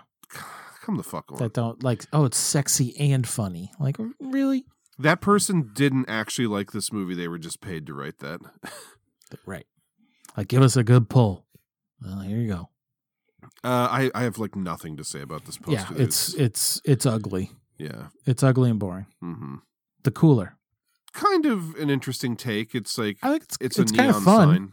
because it's very different. Yeah. Different than what you'd expect. Here's a question, though. Do you think that the kind of lighthearted vibe of this poster matches the movie? No. This tells me all the whimsy that they interject into the movie, like this. Yeah. Especially the tagline fits that idea, but not the movie. I don't look at this poster and expect that I'm going to see William H. Macy's nutsack. No. Like that look on his face in like the neon version of him. It's like a, it kind of looks like this is like a comedy, like a romantic comedy movie. Yeah. It's just as confused as the movie is at times. Love, you have to play to win. But it's not bad. I mean, especially for 2004, with the amount of Photoshop dog shit that was coming out at the time. Yeah, like, someone had a concept for this. It wasn't just Photoshop some faces. Right. So, yeah, I mean. Points for originality. I mean, I dig it. I would never hang it on my wall, but kudos for doing something different. Yeah, I even question if they should have the William H. Macy. It's probably better off it's without kind of that. cartoony and weird looking, yeah. If you didn't know he was in it, you wouldn't know that was him. I feel like if you just looked at that, you knew nothing. If you just presented with that face, I think I could pull William H. Macy. I mean, I who knows, because I already obviously know he's in it, but I feel like I can tell that's him. Not to say it's not a bad likeness, but it's not enough because it's neon. It's not like enough. It's kind of cartoony. He's got like huge caterpillar eyebrows. Yeah. In this, which I don't feel like he really does. Yeah, I think it just would have been better leaving him out of it. Yeah, I definitely think that. Still, I'll give it some points. And card counter. I mean, what is it? You know, it wants to tell you some things. Handsome ass Oscar Isaac. Martin Scorsese's got something to do with it. Cards, even though that's in the name. Yeah. So it's not ugly. Reap what you sow.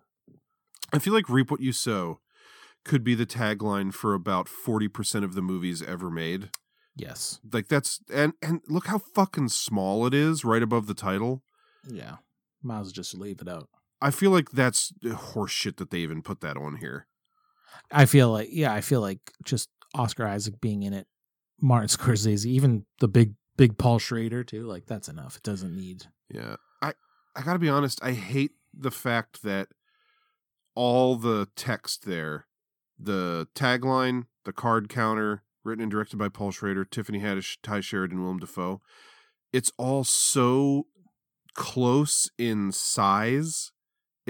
And it's all just crammed together. Yep. It feels like an afterthought. Like I wish that the title was bigger and elsewhere or something. Yeah. Or had like a different font, like a logo instead of just whatever font this is or something. It's just like, oh, there's an image and then someone crammed a bunch of text under his chin. It does. It need it's just the hierarchy of it is pretty bad. It needs a proper logo. They should just had Oscar Isaac's name listed with everybody else. I mean, even like the suits from the cards, it's not quite in the middle, but it's not off to the side. It's in like a weird placement. Yeah, like if you're gonna obviously his face is real big there, but if you're gonna highlight Oscar Isaac is in this movie by putting his name not with everybody else's, make it bigger. Why is it so fucking small just up in the corner under Martin Scorsese Presents and above that Venice Film Festival logo? Like, it's just, I hate where all the text is. Mm-hmm. Yeah. Like, and they made it all like left justified, but then like they have the suits are like, it would have made more sense to have them over to the right more or something, like just Yeah. It's very off. This feels like, okay, guys, we're going to release this only on HBO Max, so we don't need to produce a poster to put in theaters. And then at the last minute, they were like, shit, we need an icon for people to click on. Throw something together. I don't know. I really don't like this. It's not good. I don't think it's like the general idea of it is ugly, because I don't think it's ugly, but it's got some problems for sure. Yeah. I'm not into it. Personally, break it down for the people, Millsy. I'm gonna give the Cooler 3 exposed testes. Yep, knew that was happening. Just knew it. I would have put the Powerball winnings on that one. Yeah, I like the concept. I feel like the execution's a little bizarre with William H. Macy's. It just doesn't feel like it belongs there. Just like move that logo with the girl like up to the center more, and then like maybe make the dice a little bit bigger on top of it or something. Yeah, it would have told you everything about the movie you needed to know. Yeah, but it's, you know, it's a good concept. At least it's something different. Croupier, one black eye. I don't know. Oh, one fake black eye. Sure. Okay, I like it. It's fitting. It's ugly. It's yeah, there's nothing special or interesting. It just feels like a slapped together DVD box cover. And I don't know how you're going to feel about this, but Card Counter, I'm also going to give a 1. It's going to be. I would have probably said a 2. I wouldn't give it that much better, but you hate shitty type. That's cool. I get it. I mean, it's one of the things that we like to complain about, which is just Photoshop head. It's just one big head in the middle of the image. Like the only thing aside from the title to give you any concept that it's about cards is like some half faded out suits, like card suits. I honestly hate all the text on this. I feel like the placement of it and how boring it all is, and like why Oscar Isaac's name is up top and the fucking tagline is bad. It's so small. You're not wrong. I don't like any of it. Like the only thing I even remotely like is the color scheme, just because red and black is okay together. But I even fucking pull out on the Oscar Isaac, like do a bust shot, not just his head smack dab in the middle, like with his hair, his dark hair fading into the background. So it's just like his face. I just don't like it. I don't like anything about this. It feels as thoughtless as the Croupier one to me. Wow. Like I really don't see that much of a difference. Like the Croupier one, it's like kind of fade out the image a little bit at the bottom and like just duplicate him over on the side for no good reason as a design element. This is like, okay, slap a head on, throw the suits on as a design element. Don't really give a shit about like even the logo on Croupier is like a more interesting font, a brighter color, and it's bigger than the one on the Card Counter, which just feels like it blends into the names down there. Yeah, I think this is probably, from what I can think of, probably like the number one poster we've seen where it doesn't even have a logo. Yeah. Like I wouldn't even consider that a logo. Yeah, it's so close in size to everything else that I just don't know why you don't make that logo, the title, the full width of the poster above his head and like move the Martin Scorsese stuff elsewhere. Like the Martin Scorsese thing real small above the title or something. Totally. Like Martin Scorsese Presents belongs above the title, not that shitty tiny tagline. No, I'm with you. Everything is like so crammed over to the left of this poster, where the right third of this poster is blank space. It's just his ear. Yeah, it just doesn't make sense. Yeah. So this is gonna get one hotel lamp wrapped in white cloth with twine from me.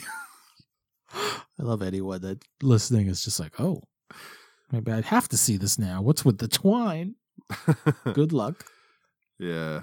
I'm not super thrilled overall here. The Cooler, nice attempt. Not the best execution, but I'm with you.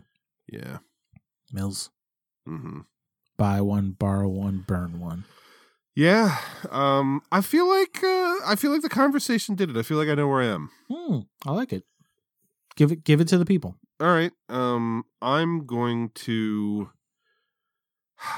and again, I enjoyed all these. I honestly did. Like, Same. The point that I was kind of half trying to make at the beginning of the show is like I went in not like super excited just because it's like, oh, poker movies, okay, not really my thing. But like all three of them like surprised me. I don't know if we came across hard on them, but the three of them are weird. So I feel like we've just focused on more of that stuff, but I enjoyed them as well. It's just, again, not really what you'd expect from three movies being reviewed on an episode called High Stakes. And I'd love to say that was my intent putting this episode together, but like, you know. I could edit out the parts where you said it wasn't. Yeah, elevated poker movies, but nope, just me probably clicking around looking for stuff that maybe goes together. But I'm going to burn the cooler. Not by much. Like, this is not a Sun launch. Mm-hmm. I really feel like you hit it on the head when you were pointing out that fantastical stuff could have been removed. Like, it was too much. Like, I still like it, but it is a little bit fucking weirdly just whimsical there in the end. And Millsy hates whimsy. That's not true. That is 100% true. There are cases where whimsy doesn't belong, and this is one of them. Man, case where it doesn't belong is your life. Edward Scissorhands, man. You can't tell a person who loves Edward Scissorhands as much as me that they don't like whimsy. Okay, that's all right. You're right. There is one thing that you like that's whimsical. Okay, carry on. My borrow, which it might have, probably not super close, but might have been closer to my buy if we hadn't come across all the plot holes when we were describing it. But The Croupier, I liked. I thought it was a good movie. It might require a rewatch to see if it actually holds up now that we've torn some holes in it. But that's going to be my borrow. And Card Counter pretty handily takes the top spot as my buy. I like it. Just a style of movie that I enjoy with a really strong lead performance, and took me by surprise a little bit. So well done. Yeah. What do you got? For me, a Card Counter is the easy buy. It's compelling and captivating in like all the right ways with the good payoff. And would you say that it is sexy, funny, tense, cool, and enthralling like Croupier? Well, maybe actually. I don't know how funny it is, but no, yeah. But yeah, Card Counter is real solid. I watched that last hoping it would be good, and thankfully there was a payoff. So nice. Easy buy. I'll just come out and say it, Millsy. We are in agreement tonight. I'm not launching the cooler into the sun, but every bit of the fantastical whimsy of that man's bad luck takes me out of the movie at all times, to the point where it's like I can't take the serious parts of it serious because of how on the nose they treat his cool, quote unquote. Yeah. Croupier is a good time. Again, it feels again, the best way for me to describe is very just like point and shoot filmmaking. Like, here is all the bits of plot you have to see, decent enough cast, crazy kind of story, you know. It's got some plot holes for days, but still entertaining. So nice. That's going to be my borrow. Something I was thinking, I forgot to mention before while watching Croupier is unless this is the way that UK casinos are all set up, I'm not sure why you would choose to film in a room like the key room is covered in mirrors. It must have been so hard for them to film just like standard poker scenes in that room without getting the camera or like the sound guy in the frame. Yeah, I never really noticed how much they, besides like the wide shots, because they almost even looked like funhouse mirrors at some points. So they're all like angled all over the place. Yeah, they must have had to been very conscious of like tight shots without mirrors in the background. Yeah, it's a good point. I just can't, because it wasn't, I kept waiting for it to be part of the plot for like the casino manager to mention in passing that like they have the mirrors there to make people self-conscious of like hiding things up their sleeves or whatever because there's so many angles they could be seen from or something.